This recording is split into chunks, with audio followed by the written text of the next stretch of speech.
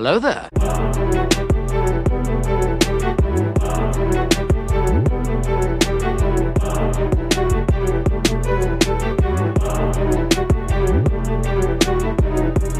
At last we will reveal ourselves to the Jedi. At last we will have revenge.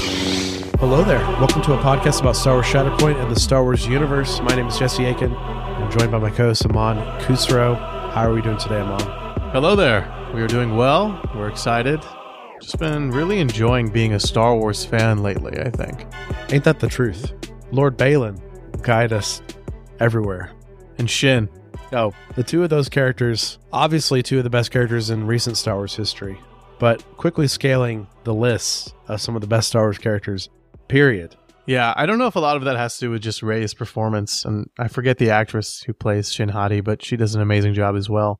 But there's just something so amazing about Force users who tap into both sides of the Force. You know, the fact that they are Jedi, but they're not Jedi, but then they're also Force choking people. It's cool. I really enjoy it. Dark Jedi were a big part of the old Legends canon, and one of my favorite parts because they're not Sith, you know? And it's cool to see them explore that. And also, Dave is exploring a lot of other stuff in that show. You know, no spoilers here. That'll be on our Ahsoka content. But even some of the stuff being explored with Sabine, that's straight out of Legends. Some of the ineptitudes she's having, though gifted other ways.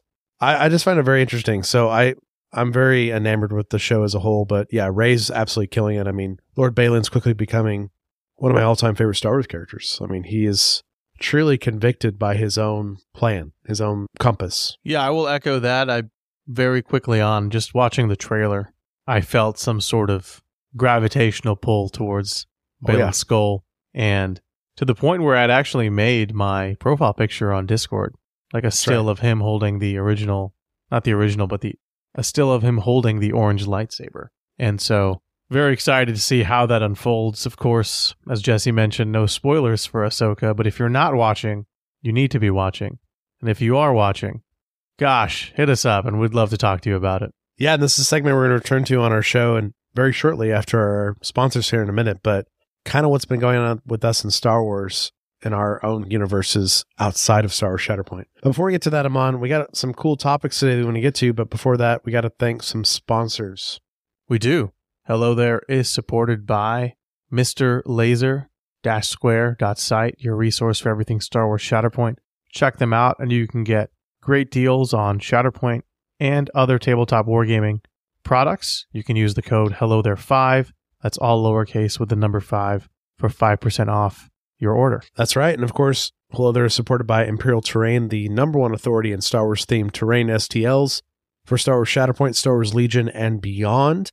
He's got a lot of new products on his website, namely the Goat, which is an awesome ATST-themed cargo walker that is very fun to duel on within Shatterpoint, and a lot of stuff in the works. And we're about to talk about our Patreon, but our patrons are now getting the chance to get raffles of Imperial Terrain STLs as well. So big shout out to Imperial Terrain. Use the code HelloThere5 at checkout to get 5% off your digital STL files. Absolutely. Very lucky to have partnered with Imperial Terrain and then, of course, Mr. Laser as well. So big shout out to both of them. And now we're going to jump to our patrons.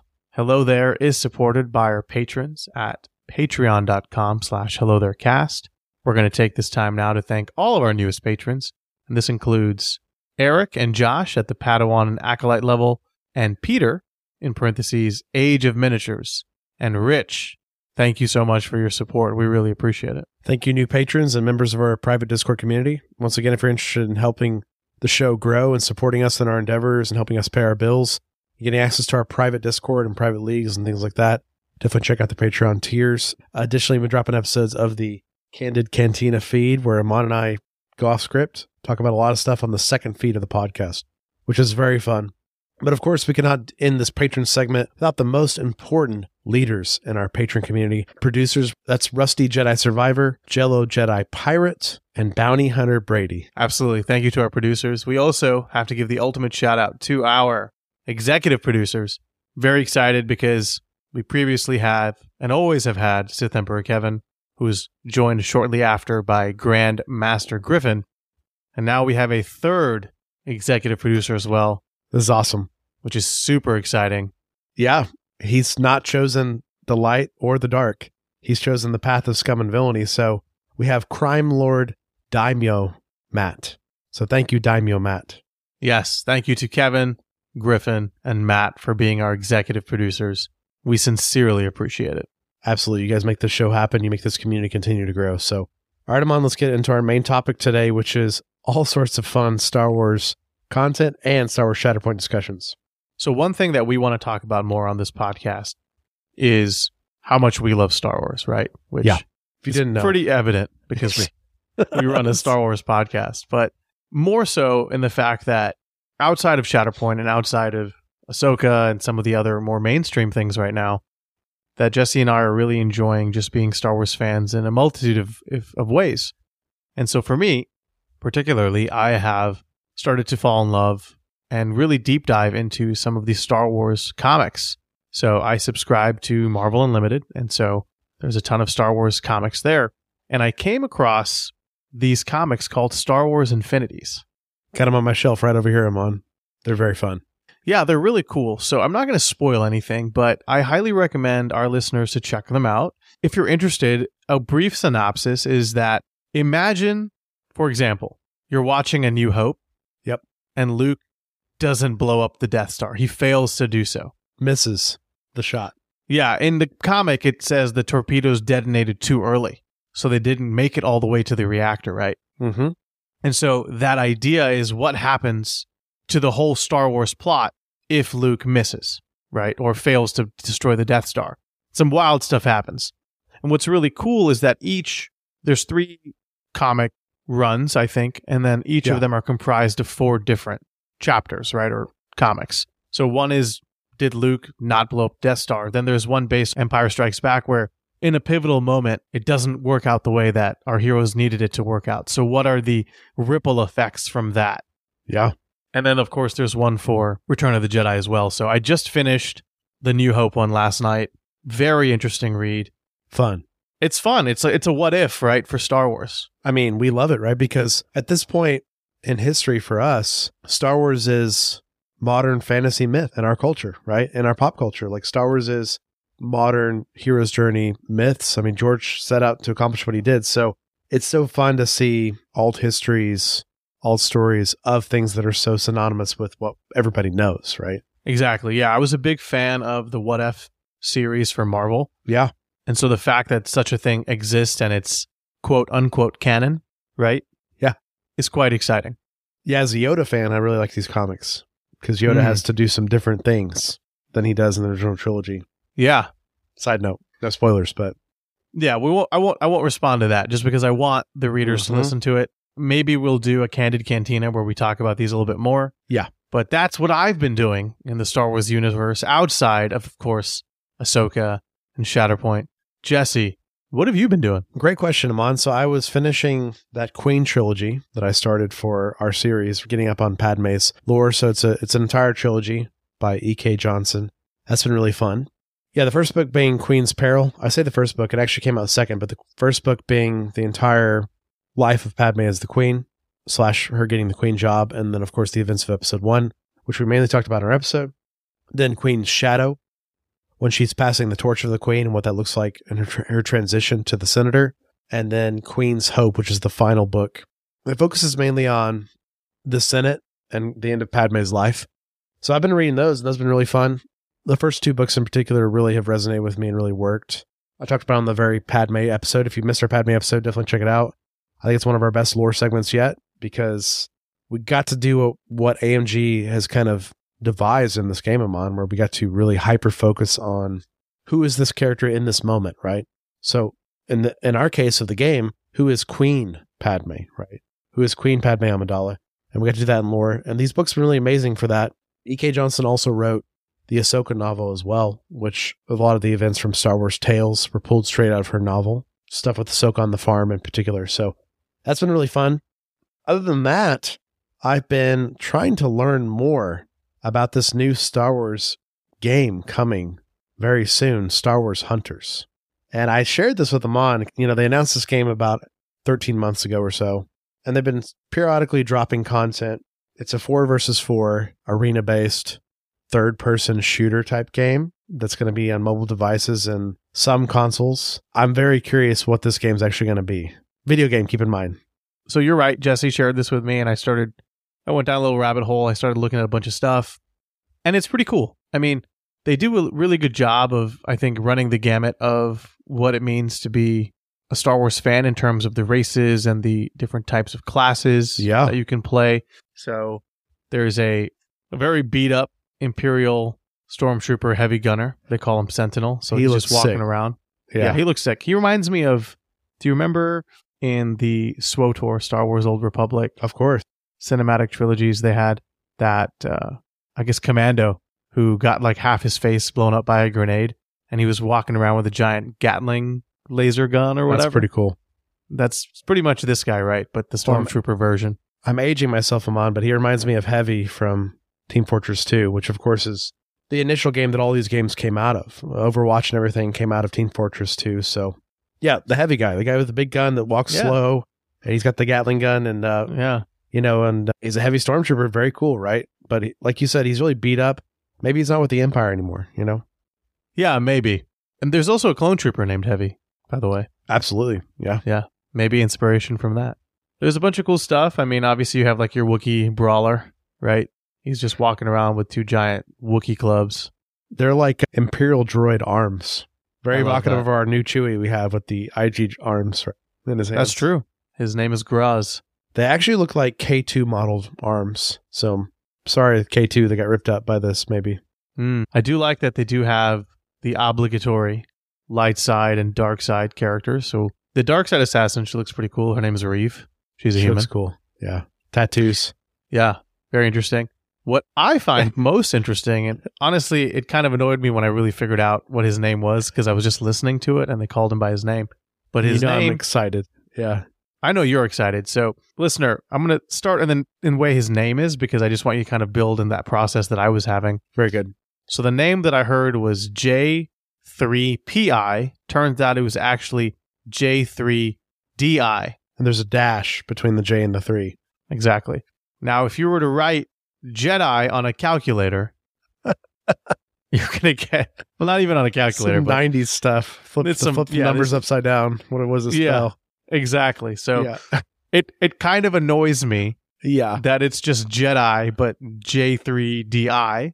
But I also think it's quite creative. Very clearly, this game is marketed to all ages, right? It's a brawler kind of 4v4 game, and a lot of the characters are kind of very tongue-in-cheek. Like, it's kind of a cartoonish style, and it's definitely leaning to the more fun side of Star Wars. Like, so we have a Jedi droid, is what we're talking about now, right? Which is bizarre, but also very cool.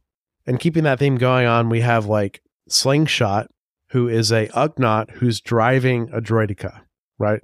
Stuff like that.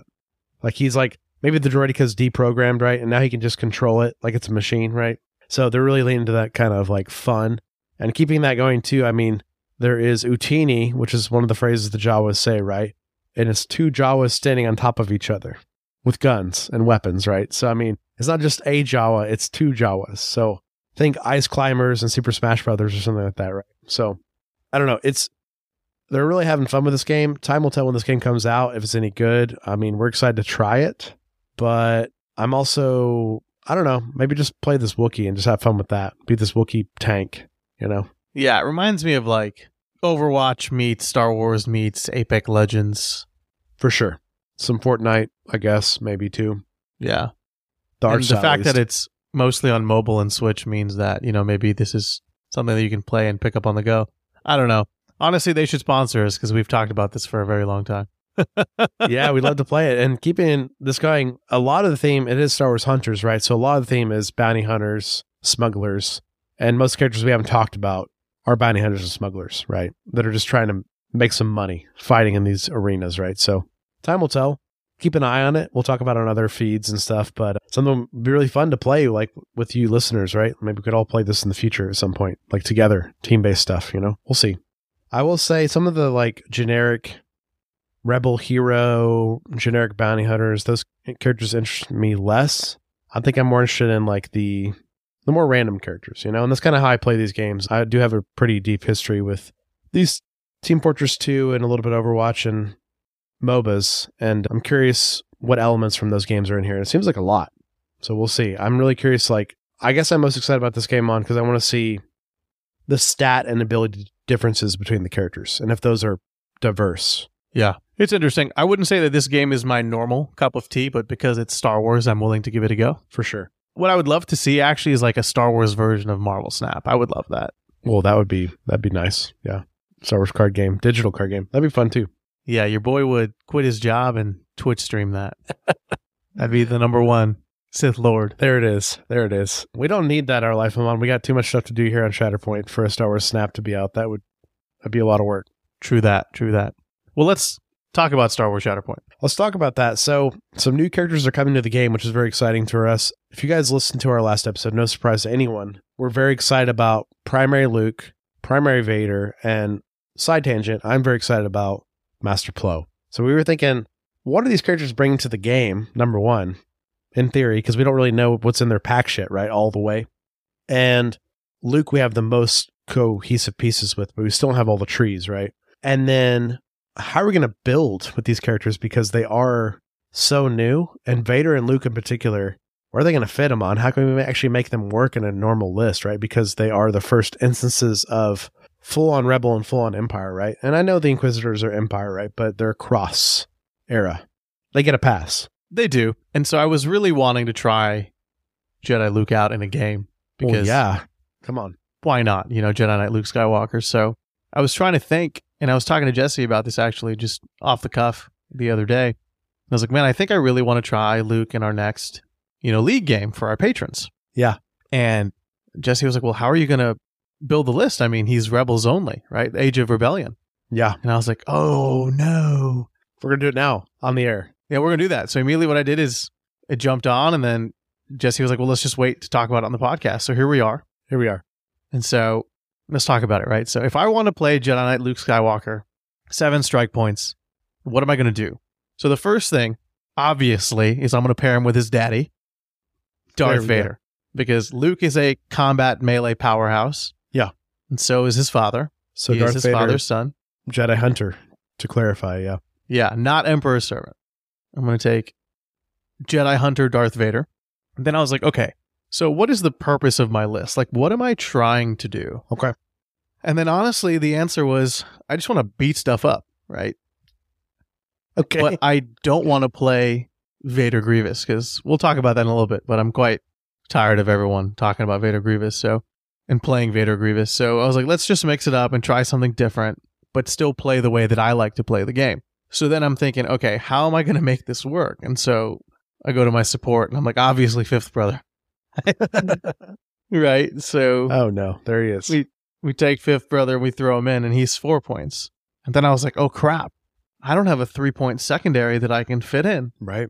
And then I was like, uh-oh, wait a second. I do have the most recently revealed Stormtrooper Sergeant. There he is. Who has Empire synergy with Fifth Brother. Yes. And actually Darth Vader, right? So for sure. That's super exciting. So I'm like, okay, great. And then I'm thinking, well, again, what is the purpose here? It's to have fun and just roll dice, right? Okay. So then I'm thinking, well, I'll take Magna Guards with Vader because why wouldn't you? Yeah. And then for a 4-point secondary, I'm thinking, well, if I want to be like more Empire thematic based, I could take Reva. And I do think that Reva gets a lot of grief, but she's really not that bad. But then I'm thinking, well, just in case my opponent tries to play something super meta, I'll just take Django just in case, right? Just to kind of make up for the fact that I'm kind of messed around with Luke and Stormtrooper Sergeant. Yeah. No, it's true. It's true. To be fair, it could also be Obi-2. It could also be Rex. Yeah. Either one, very strong, right? Because at the end of the day, like if Rex is just moving Vader around and being a monster with the Vader leadership, which he is, that's enough, right? And Obi-2, we know what he's like with the Vader identity. It's kind of silly. Exactly. So the goal is just for Vader and Luke to kind of boss people around on the midline and I like it. Beat people up. And my favorite is this Stormtrooper Sergeant, right? His card art is him just like telling you go over there with his hand, right? Move over there. And I was laughing because like that's what my Stormtrooper Sergeant's going to do. He's going to be like, all right, Fifth Brother, Lord Vader, Mr. Luke, Magna Guards, you guys just go run and beat people up. Django, you too, buddy. I'm just going to stand on my back point and tell y'all what to do. That's all he does. That's pretty good. I mean, honestly, can't complain, really, Yeah. And he gets to give Fifth Brother an advance. Oh, man. So good. I mean, the point of this list is to learn Luke, experience him, and play Luke with the benefit of Vader's insane economy of damage for extra dice. Yeah. And Luke's already going to do normal Luke stuff without the Vader thing, right? So the Vader thing is going to push him over the edge.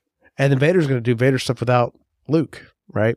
So I completely see it. I completely get it. And it's very exciting, honestly. I can't wait to play Luke in my future as well. Yeah, I have a feeling it'll be a pretty good list, and it's most likely being carried by that Vader shell, right? But if you like playing aggro and you like throwing dice, which I think is what Luke and Vader want you to do, then you should do it.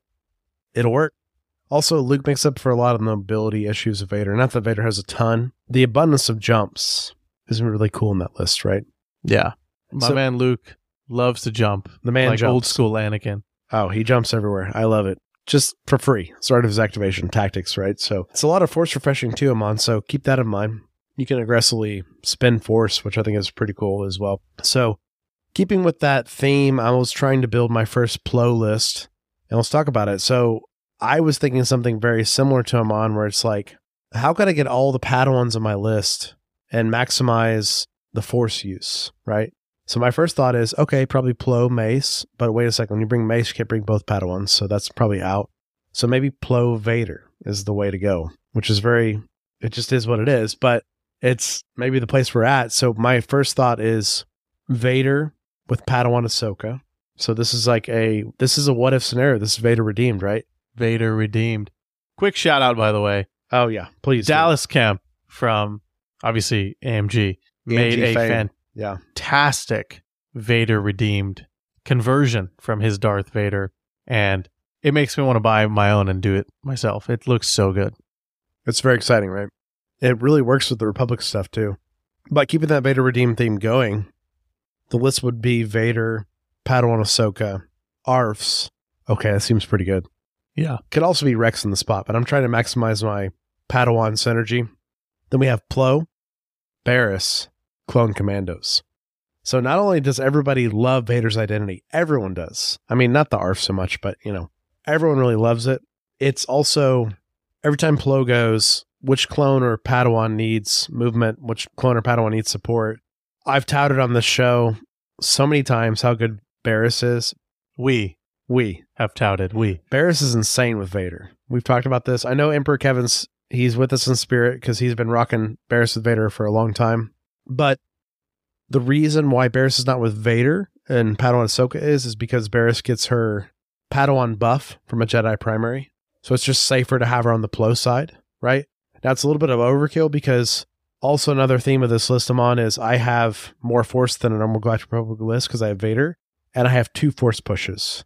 So this is going to be my next list that I really dig into. This is less aggressive Vader list for sure. We're more using Vader for his force, his mobility, and we're going to aggressively use Plo's push and Barriss's push.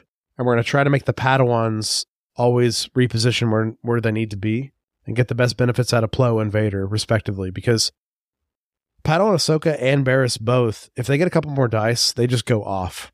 Like their trees get insane, right? So, and also, we all know Padawan Ahsoka is amazing, but she's also very taxing on your force because she has that double jump, right?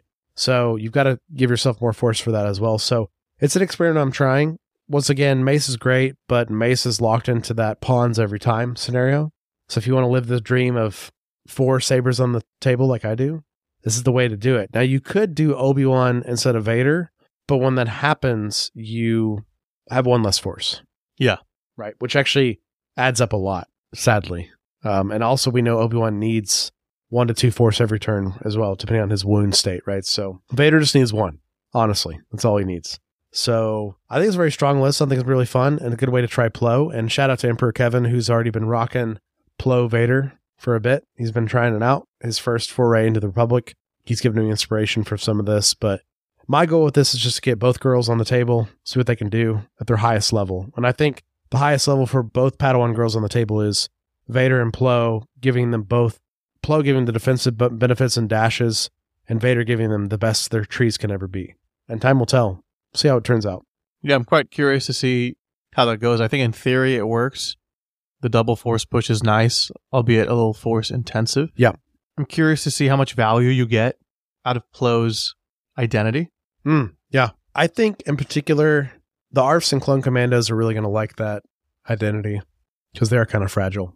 So we'll see for sure. Yeah, it's interesting. Well, cool. Good luck with that. I think that's going to be fun. So if you're interested in trying a Luke or Plo list, number one, you need Vader because he plugs into both. And then number two, maybe try those out. Have some fun.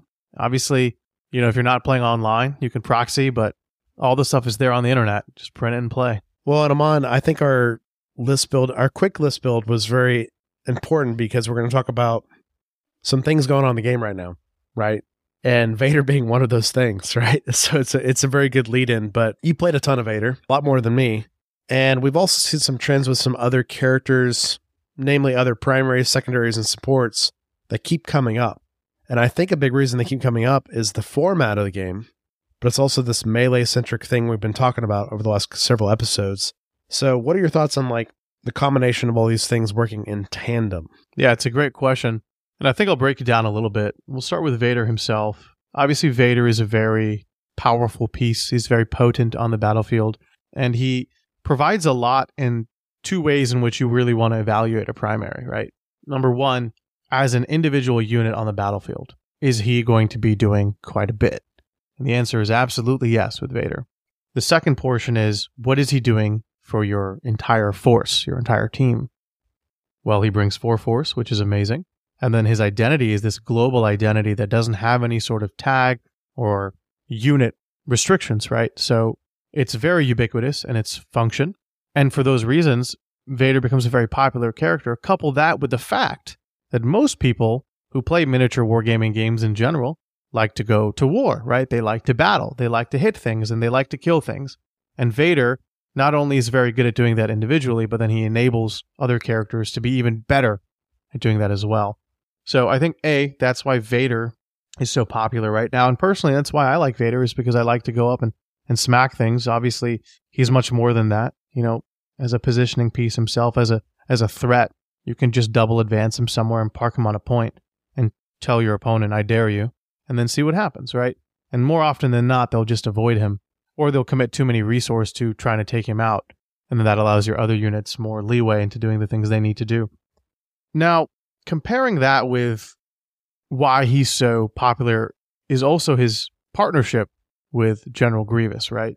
And I think that, to me, is probably my sore point with Vader.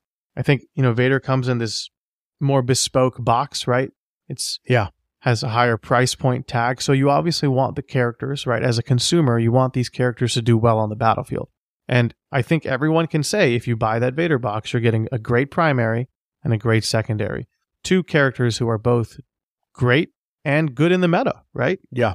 Iconic too. Absolutely. Money well spent. spent. Darth Vader and Obi-Wan. Money well spent indeed. And then on top of that, Obi-2, as we lovingly call him, is a great tech piece against these very aggressive strategies as well, right? So you're really getting a good bang for your buck there. But then what that compounds into is this list, right? Which is Vader Grievous. And a lot of people are talking about Vader Grievous. We've seen it firsthand. And while we do have our thoughts and theories on how to combat it, I think the average player playing Shatterpoint is probably going to have a negative player experience, or an NPE for short, when playing against this list, because it can be very oppressive, right? I think I liken this to back in the day, I used to play Warhammer Underworlds, and very brief analogy here, there was a character that was called Molag. And when Molag came out in the game, what he would do is he would just one-shot people because he was able to deal 3 to 4 damage, and most characters in the game were 3 to 4 health, right? So if dice were just slightly above average, or even average, right? Half the time you're hitting, half the time you're not, you're one-shotting stuff. And that doesn't feel good for anyone playing a game, because in a way, not only is it oppressive for players who like to play more control or objective-based strategies, but if someone also wants to play aggro, then they have to play at that Vader Grievous level, or they'll always lose to that Vader Grievous, right? Yeah. Barring dice and player skill, of course, but on average, like that's the standard. You have to match it, or you have to try to play against it in other ways and try to maybe out control it. And I think a lot of the conversations that I've been hearing or watching or reading have been centered around Vader Grievous, Vader Grievous, Vader Grievous. And it's honestly kind of a silly list, right? You take Vader, you take Obi-2, or you take Jango. Yeah. You take Arfs or something. Magnus, right? Magnus or Arfs. Magnus is the most popular. And then you take Grievous with, again, a very strong 4-cost secondary. And then fifth brother. Or B2s. Right. One of the two. You just take there's a lot of options. But if you just want to run up the board and punch people, like you have a ton of melee characters that can do that. I guess the best way I'm trying to say this is I just think it's a little too much, right? Like Vader shouldn't be able to influence all of this stuff, right? Yeah. Like he's Galactic Republic and Galactic Empire tags for a reason. His identity, and I think this would go a long way to curbing a lot of the excess. Okay. I'm all ears. Is making his identity only function with Galactic Republic and Galactic Empire characters. Yep. Thematically. It stays in theme, as you say, thematically, but also it makes you stop abusing it. Like you can't run it with Luke, right? Who's probably going to abuse it. You can't run it with Grievous, who is currently abusing it. And you can't run it with Magnus, who are currently abusing it as well. Sure, you have your fifth brothers, but we can talk about this later, but the Inquisitorius package is really reliant on his identity, right? Yep. And honestly, the Republic characters, they may need it or they may not. It might solely be an Empire thing, but I just don't think it's cool that any schmo can just pick up and be placed with Vader and automatically just one-shot characters. Like Grievous, yeah, sure, he should and can do that. Yeah. But Vader makes it so consistent that it's actually insane. And then after he one-shots people, if it's a Force user, he gets to recover twice. So it's like, okay, that damage didn't even matter. There was no price. Right. And you might thinking, well, if he doesn't wound the guy, then, he still sits on the damage. But it's like, well, true. If he doesn't wound you, the character that he attacked is probably has a crap ton of damage, which means Jango can not so fast them pretty easily and bullseye him. Or they're stacked with conditions.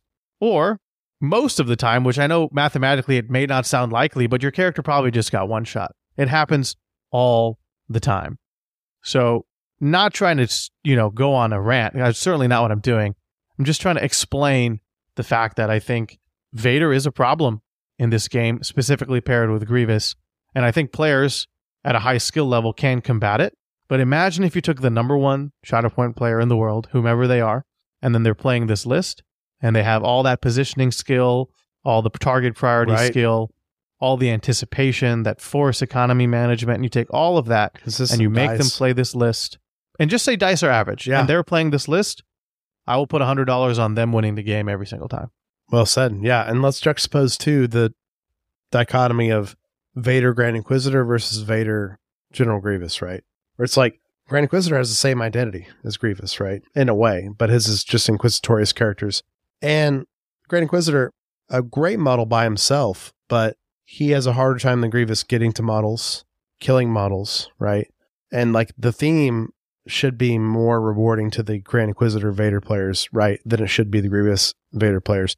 And part of this is game design. Part of this is the nature of competitive players, Amon, where it's like they want to win more than they want theme. I do still love this what if theme of Vader and Grievous working together, the cyborgs taking on the world. And like I said, I think it's less strong, but I think one of the most fun lists that I did on the Rogue Support podcast is like Vader, Grievous, all droids, right? Like what if Vader joined the Separatists, right? And was like, no, like I figured out Palpatine's game, right? Like we'll do this thing. Like that's very cool. But this whole thing you're talking about, something that really rubs me the wrong way too, is Vader Grievous is very strong. Yes. But I think the true problem lies in the secondaries and supports, where it's like you just grab whoever, like you said, and through Vader's identity, not whoever, you grab S or A tier models, right? And through Vader's identity, they just go off the charts. They were already a good model without Vader, right? And now they're off the charts. So things like Jango, Magnus in particular, right? Some of the best models in the game for their point costs, right? And then you give them the option to use damage as a resource to add more dice to get through their tree very effectively. And now maybe it is a problem. Maybe. Yeah. I mean, we talk about Jango, right? And people are thinking, well, Django's like range expertise is so good, it's all crits. Yeah. Okay, well, I encourage you, try making a melee attack with Django with Vader's identity, and you'll see that it's 3 more dice. often quite as effective, just as effective, right? You may not get as many crits, but you're still getting like on average 3, 4, 5 successes. I mean, it's pretty nice. And, you know, you mentioned them, obviously Obi-2, you know, when he gets Last Stand of the Jedi, he's a monster unit on the table, Oh, right? yeah. And that's only with him getting 2 more dice. Imagine Last Stand of the Jedi and then using the Vader identity, you're getting 5+ a dice on your melee attack. Like, that's insane.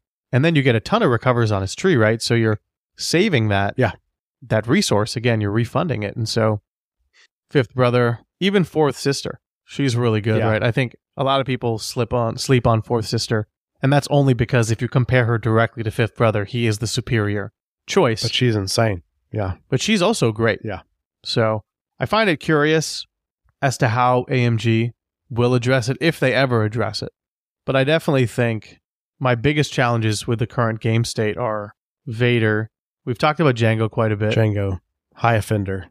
Django's a huge offender. I mean, not so fast as backbreaking in certain circumstances. Whipcord being that cost. Whipcord exactly being one force. I think Fifth Brother's fine, honestly. I don't really see any too big problem with him. Obi-2 is fine as well. Yeah.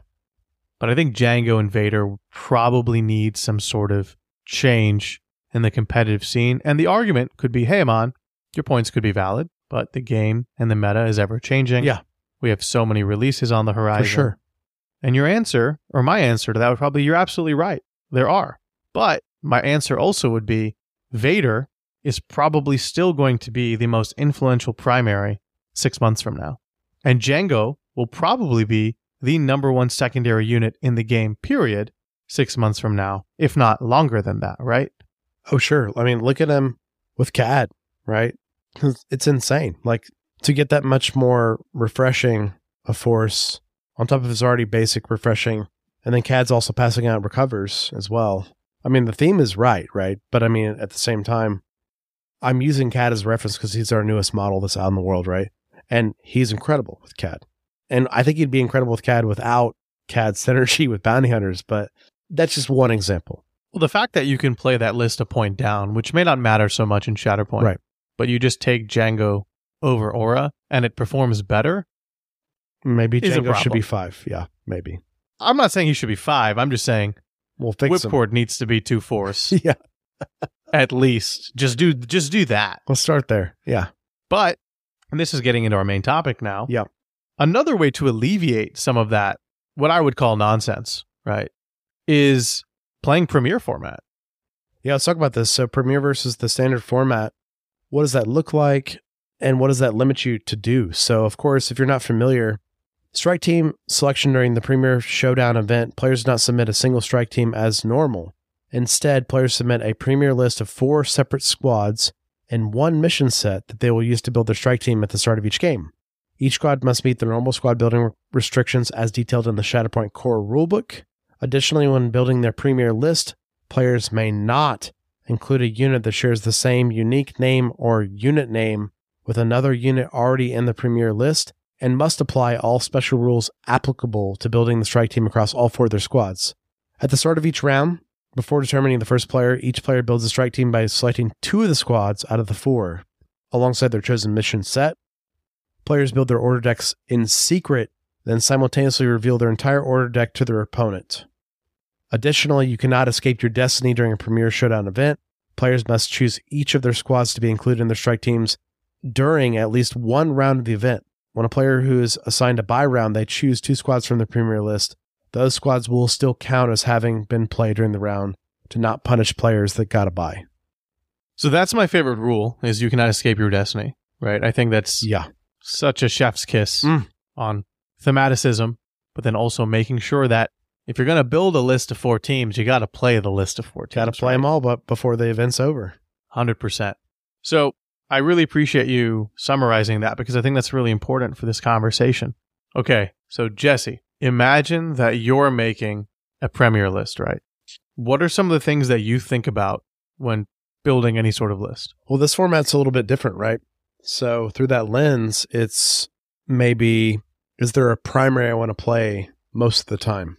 So maybe that's an initial thought I have. So maybe for me, if I want to play Galactic Republic, do I want to play General Obi-Wan Kenobi most games? If so, let's build my premier list around that, facilitating that. I agree. And I think that actually brings up a really good point, right? Is how different people may approach different list builds. So the cool thing with Premier format is you can take a single primary like Obi-Wan or Vader, and they can be the linchpin of your entire strategy, where it's my other three primaries, whomever they are, and their lists will always synergize with my primary game plan. In this case, could be Obi-Wan or Vader or Dooku or whomever, right? Another way to list build is to just create two pairs, right? So I can take my, again, Vader Grievous, right? And then I can take my, let's just say Obi-Wan Mace, right? Just for lack of, just keep things simple. And just say, my opponent knows they're going to play one of these two. I feel very confident with both of them. I think they're both good.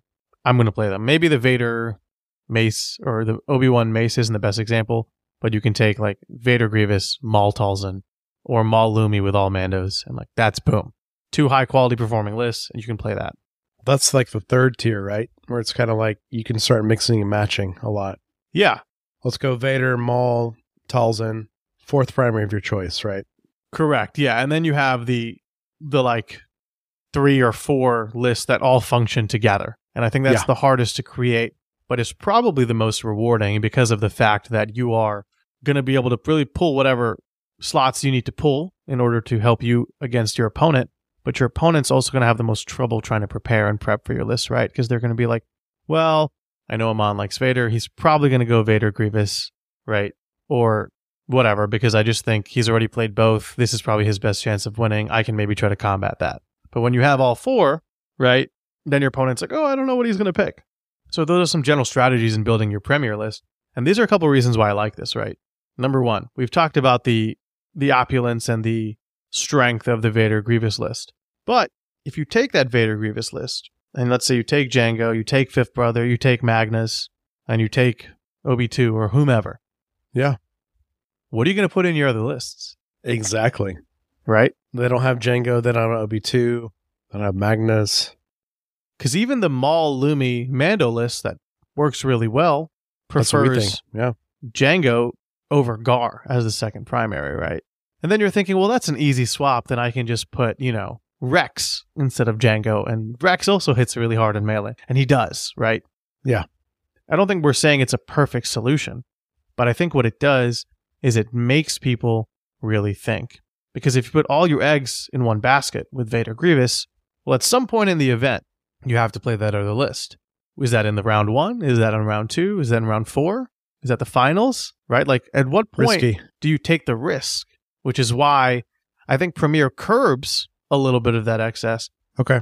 But it's not solving the problem, right? At the end of the day, Vader's identity, I fundamentally believe it shouldn't work with just anybody. Agreed. Because even if it just worked with Empire and Republic, it's an amazing identity. Mm-hmm. And who knows? Maybe people would put time into making these crazy Republic lists that have some legs. But Vader being so strong also actually bumps Republic down because Vader's really good at killing primaries. So is Grievous, who are the linchpin, who need to do the most work for Republic lists. Well, that's also their primaries, right? Yeah. And then on top of that, Grievous gets that Force refresh and the recovers when he takes out a Force user. Not to mention the Republic do struggle with the fact that their clones supports are very, very lackluster at the moment, right? So yeah, I'm sure you can talk all about that. Sure. Well, also, while we're here, the Premier format's kind of funny because Republic's kind of in a weird spot with it because they don't quite have enough clones for the Premier format. I assume that'll be changed very soon when we get the Wolf back, right? Information and cards and out in the world assembled on the table. But that paired with the fact these rules where you can't take 2 of the same named character, right? So if I really want to play, for instance, I've talked about in the show a lot, my Mace Lumi list, which has Obi-2 in it, right? Well, that list is completely dismantled in some ways because I probably want to play General Kenobi if I'm playing a Republic all premier list, 4 Republic primaries, right? I probably want General Kenobi as one of those. So Kenobi 2 is just out of the equation entirely, Amon, unfortunately, right? And it keeps going with Republic because now similar to you saying like maybe the Premier Vader Grievous list doesn't get Django in the right spot, right? Well, it's very similar for me as Republic as well, which I also think is a very good balancing act and player skill thing, but it's like, who gets the ARFs? Is it Mace? Is it Anakin? Is it Vader? Only one of them gets the ARFs, right? So, and honestly, some of those lists can't even play without ARFs, right? Just point-wise, right? So you start running into a lot of hard decisions very quickly. So maybe, like you said, does this curb the problem, fix the problem, squash the problem? I think curb is the right answer because unfortunately it's still going to reward players that can mix synergize well, right? Because like I said, if I want to live that dream of all Republic, at the moment in the game, I can't quite do it in an effective way. Number one, because we don't have the units. Number two, because maybe I want to play Vader over Anakin. And now my resources are limited of 3 costs that I can play. Do I really want to play 5 of first on my list just to bring Mace in? Is Vader with 5 of first, with Mace, with ARFs good enough? You see what I mean? These are good questions. It's good to be in the game, but it's just funny that I think, being devil's advocate here, the Premier format goes all the way down to even the weaker lists too, in a way, where it's like, okay, now I'm playing Republic, but I can never play Obi-2 if I want to play General Kenobi, right? That's fine, but I'm also like, I feel like I'm hampered by that. Meanwhile, maybe in the standard format, you can just take Vader, Grievous, good models, and just, maybe that's the highest ceiling, right? So we've got this like spectrum of range we're kind of dealing with. We're trying to figure out where the game is at its best. And I do think the Premier format, the game's at its best, but we're still figuring it out. Agreed. And I think maybe let's talk about why we think the Premier format is the best, right? Outside of this Vader Grievous conundrum, I think, that we're seeing in the community. Yeah. And a lot of that, I think, has to do with the fact that it requires more preparation, right? Like, you really have to think about, again, we talked about the type of ways that you can build a Premier list. Do I just take 2 setups that just work well independently of one another? Do I have one linchpin and then all 3 tag in with that linchpin at some point over the event?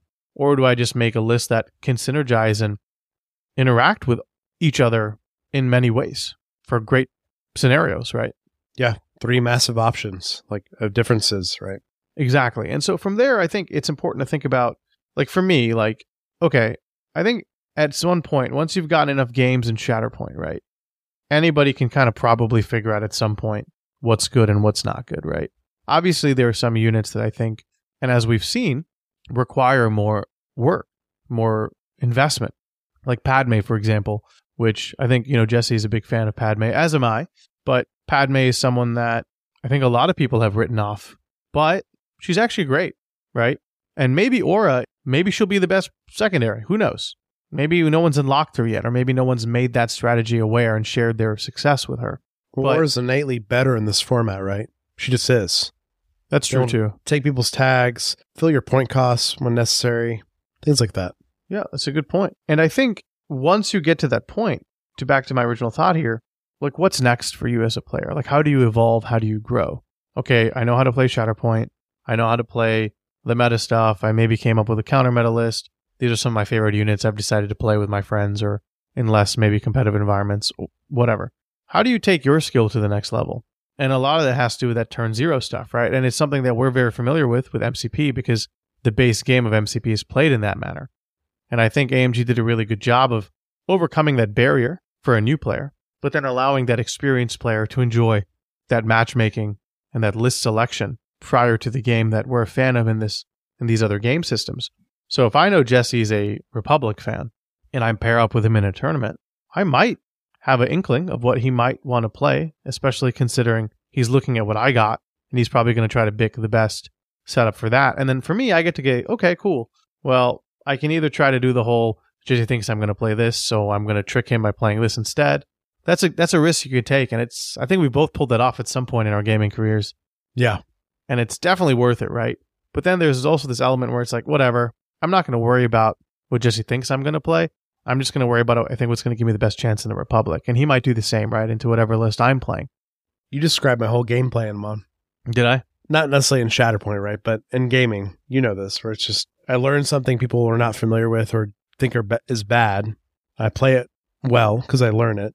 And they're not prepared to play against that because they thought it was bad, so they never prepared for it, right? I don't know. Story of my life. And that's good, right? I mean, you did that in Imperial Assault, I think, when you were doing Scum and Villainy. Right.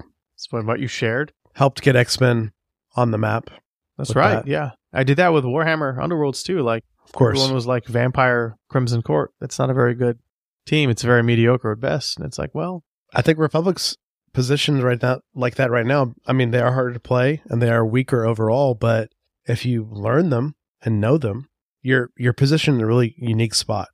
Yeah, I completely agree. And I look forward to seeing what you do with that. But I think it's a very roundabout way of saying it just allows you to be a better player and express your player skill and your individuality and really like process your thinking, right? Like your thought process.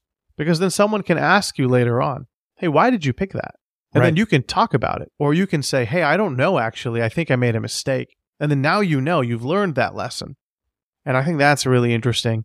From just the Premier perspective as a whole, I also think it makes you live and die by your choices, right? Your list is locked. You can't change it every week. You can't change it every round. So you build a bad list, you'll suffer. But hopefully you don't, right? And then again, I think that's part of that learning process. But again, in this Premier format, if you're like, okay, someone's playing against that Vader Grievous player in your local meta, all right, well, they're probably going to play Vader Grievous. What is my best list to counter that? There we go. Right? And maybe I can build a list that I only ever plug in when I think I'm going to play a Vader Grievous list, and it's like the ultimate counter, right? It takes my that's where my OB2 goes. For sure. I'm going to turn off an attack at least, right? 1 or 2. Maybe I take characters that have more built-in protection, or maybe I take in more characters with control. Like I think Talzin is very good into this list because manipulating hand them away. Then they have to. For sure. Vader and Grievous, again, are both very agile. That's another challenge with both of them is they can both double advance. But moving them out of position, everybody hates that, right? So there's so many things that pop up. And, I think I've shared a lot, Jesse, but I'd love to get your thoughts and some of your rebuttals even, right, onto what some of these thoughts I've shared. Sure. No, I think the thoughts are really good. I think we're still in the infancy of the Premier format. And I think we've kind of not been brave enough as a community to really explore it. I say that willingly and openly with my own leagues that I'm running for Lothar with them on, and also even the Premier TTS leagues where it's been like, we tried Premier initially, and then we switched in both leagues to open because it's just more fun and more easygoing for the community at large, as it should be. But at the same time, in a way, Amon, myself personally, I kind of adhere to a Premier format when I play leagues. My goal is to learn something by the end of the league, so I typically only play 2 or 3 lists total, right? Just overall. So for me, Premier would be a cool way to extend myself to a 4th list, but also I'm still kind of getting that primary goal of, for instance, the last Lothar League, I played Mace every game, right? Or pretty much every game. And it's like, this would be a way to, in that format, okay, do I really want to play Mace every game? It's Mace and whoever, right? What does that look like? I also think that'd be really helpful for me as a player because it'd give me maybe to bring something like Anakin or Vader in my list, which I don't normally play, right? As my 4th option, right? And what does that look like? What does Anakin or Vader look like with Obi-Wan, or Anakin and Vader look like with Mace, right? Those are my linchpin pieces. Now, not everything's perfect, right, with this. We've talked about this. I still think in this format, those mixed S-tier, A-tier model lists are still maybe best, right? But as you said, Amon, they still have this pivot point where they have to make a decision, where it's like in their initial list construction, first of all, who's getting X model, who's getting Brother, who's getting Jango, who's getting OB2, who's getting Magnus, whatever it is. But then that goes one step further. Like you said, they have to play every list by the end of the league, right? So they have to play all 4. So maybe their list is 3 really strong primaries, but the 4th is not so strong overall, right? And they kind of have to figure out where to play that. I think that maybe is a balancing act in some ways. I hope it is.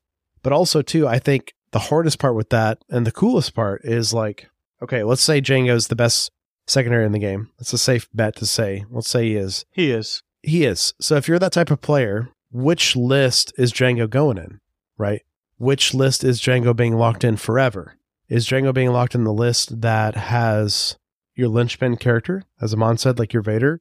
Or is Jango going in a secondary list to help you get additional power, right? Is Vader not getting Jango because you're not going to play him every game, so getting Rex, and then a secondary list is getting Jango to give yourself a balancing of power, right? Or is just Django go with Vader and you're just playing Django Vader every game, right? That's maybe the pros and cons there, right? I don't think there's any rhyme or reason or any perfect scenario, but I'm very curious to see which path people lock. Yeah, I'm very curious as well. And I think that's the beauty of the Premier list. Like, as you've said so yourself, is people can do different things and they can try different strategies. And I think that's the best part, is how does that function? It makes models stronger. They might be considered just a notch below in the community, right? So I mentioned Aura potentially, right?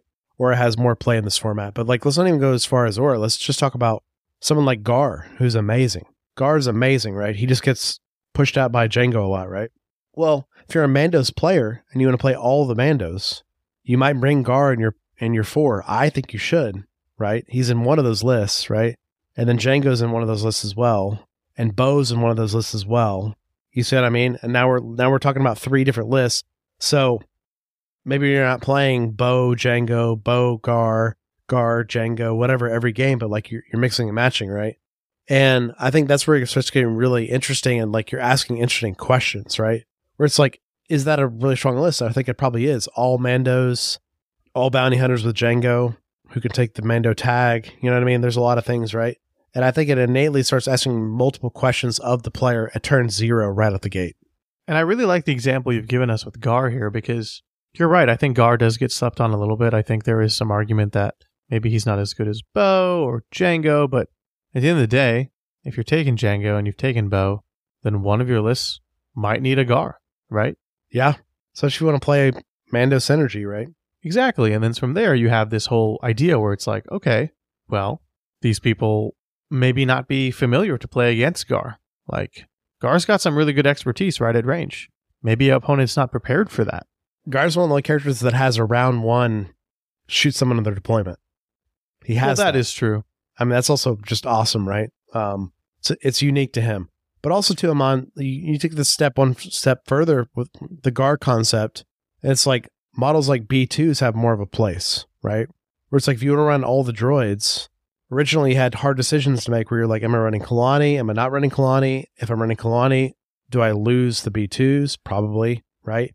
And I'm going to B1s and Magnas, right? With my respective leaders of Dooku and Grievous. Well, now you can go like Dooku, Grievous, Asajj, get all the droids in your list, right? And then have a 4th squad that kind of fills gaps, a Cad Bane squad or a Maul squad or something, right? And you're getting use out of all the models, not only you paid for, but like the B2s are getting more on the table, right? Than they might normally in a Premier format where you're just like, well, you know, I'm just playing Dooku, Grievous as much as I can with Kalani because they're all strong. And my B2s aren't just coming out because I don't have the points to spare. So I think that's cool too, honestly.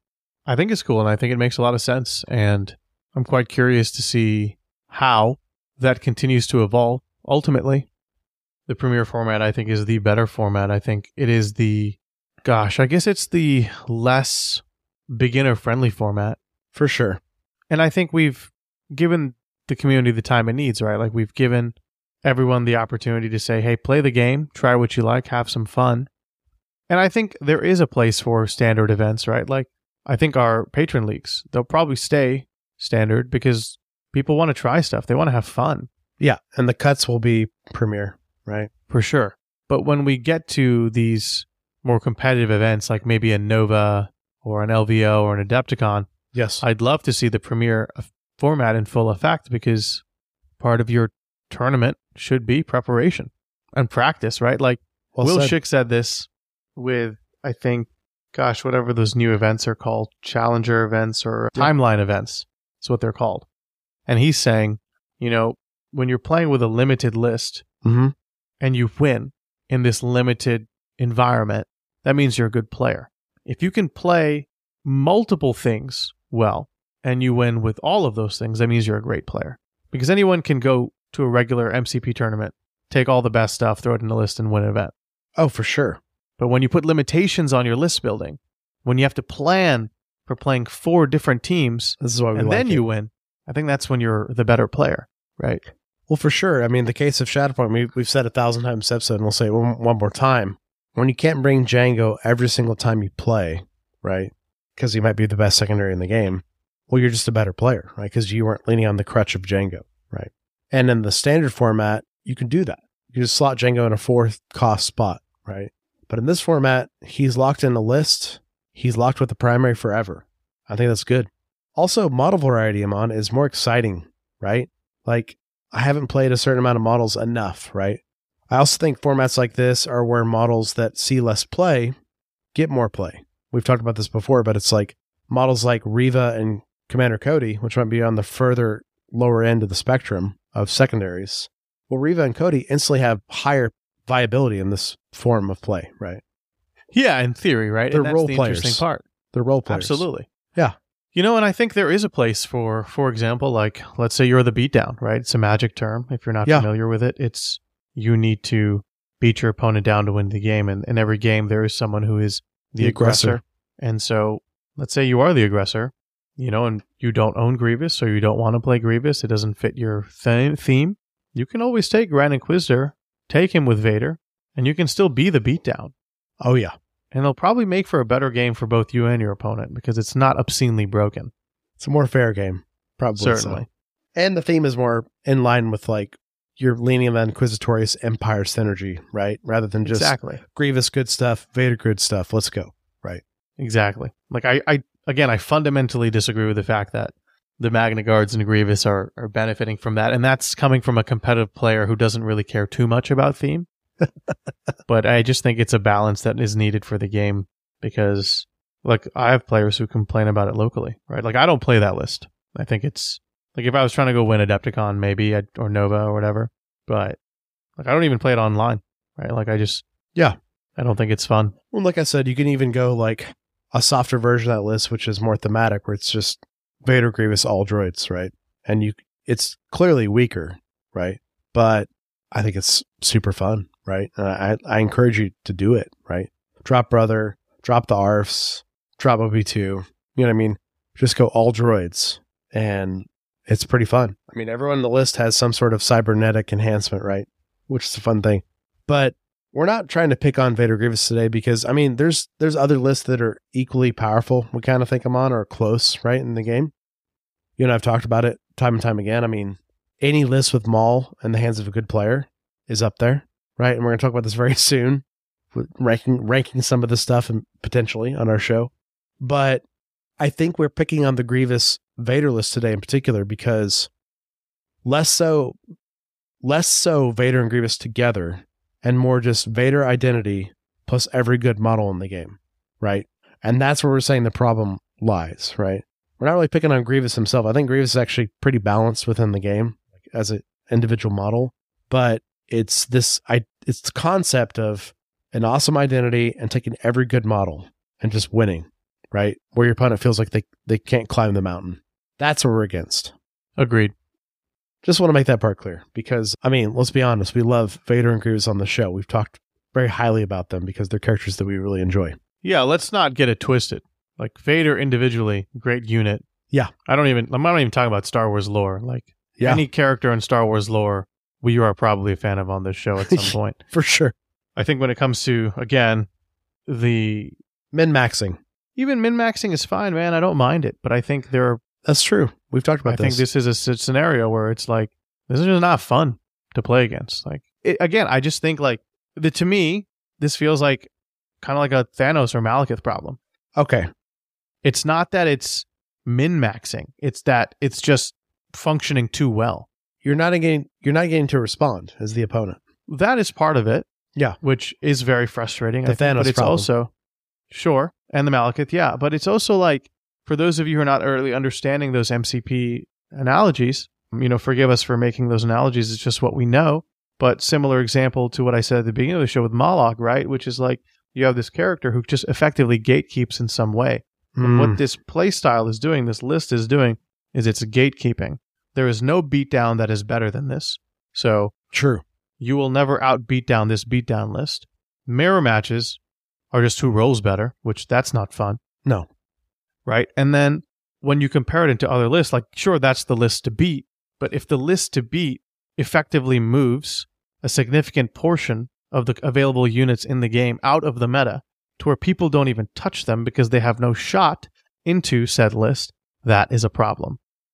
And I don't want to like start yelling that the meta is warped or whatever, because like I, as a person, as a player, right, am able to beat this list, right? And that's because I have put effort into figuring out how to beat it without coming to that level, right, of having to play that list myself. I've beaten this list with Republic. It's possible. Yeah, I completely agree. But the challenge, again, is we're not talking about you or me or other top-level players. We're talking about the average Shatterpoint player and another average Shatterpoint player. One is playing this list and someone is playing something else. There's no shot. I prove me wrong if you can. I'd love to be wrong, but there's not. And so I understand that AMG is very reserved when it comes to changing the way that things work, especially, Vader comes with a hefty price tag, the box. But I just don't think it should be a universal plug and play like it is. It's too meta warping.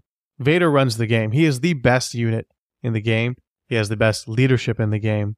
This is our opinion. And he has the most health. He deals the most damage. He's the most consistent. Yeah, it's like the fact that you can double advance and guarantee 2 damage in your attack, right? Like, it's pretty nuts. Oh, yeah. Any support is dying pretty much every time, right? So if you're clones, you're just dead. You just are.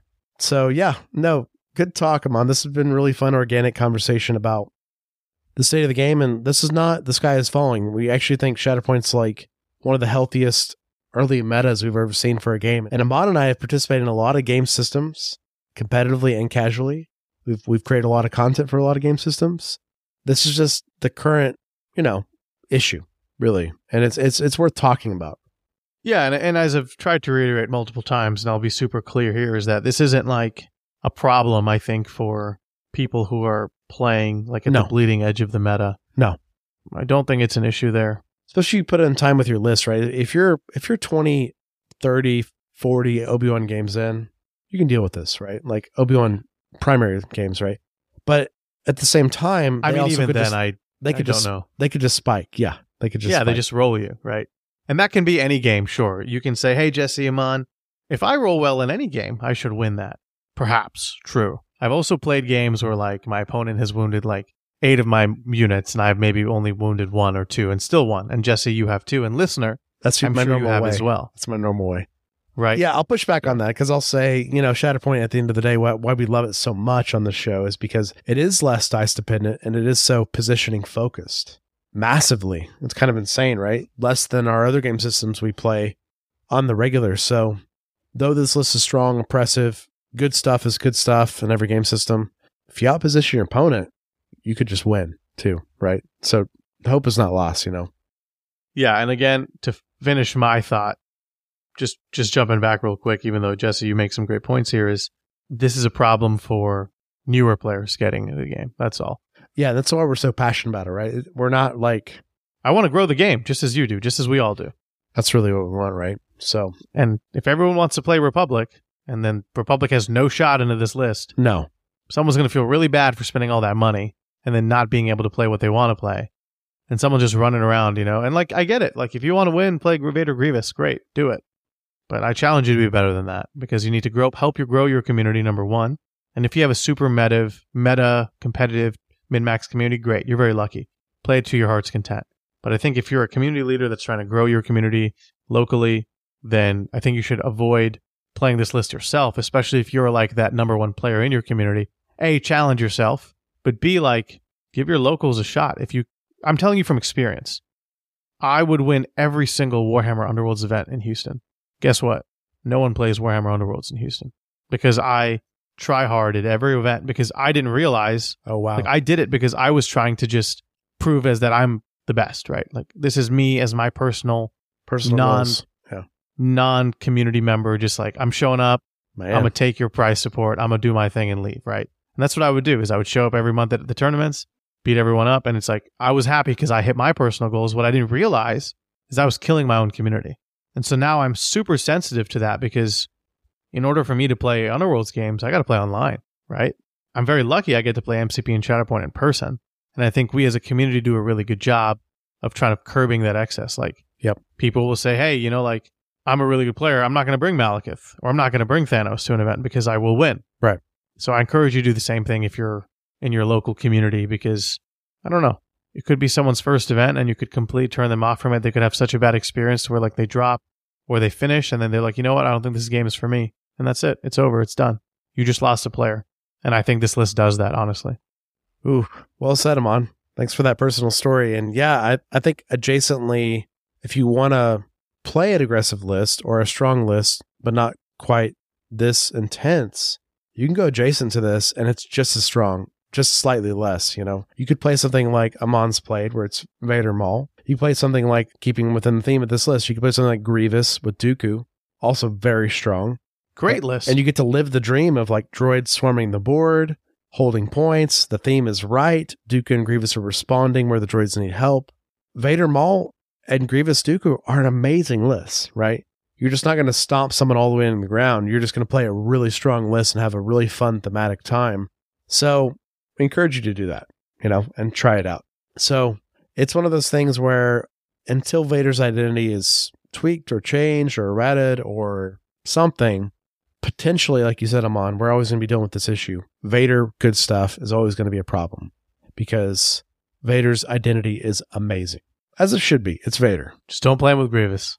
There we go. And that's how we're going to close out this show, guys. It was a really fun episode. It went some places we were not expecting, which I really love.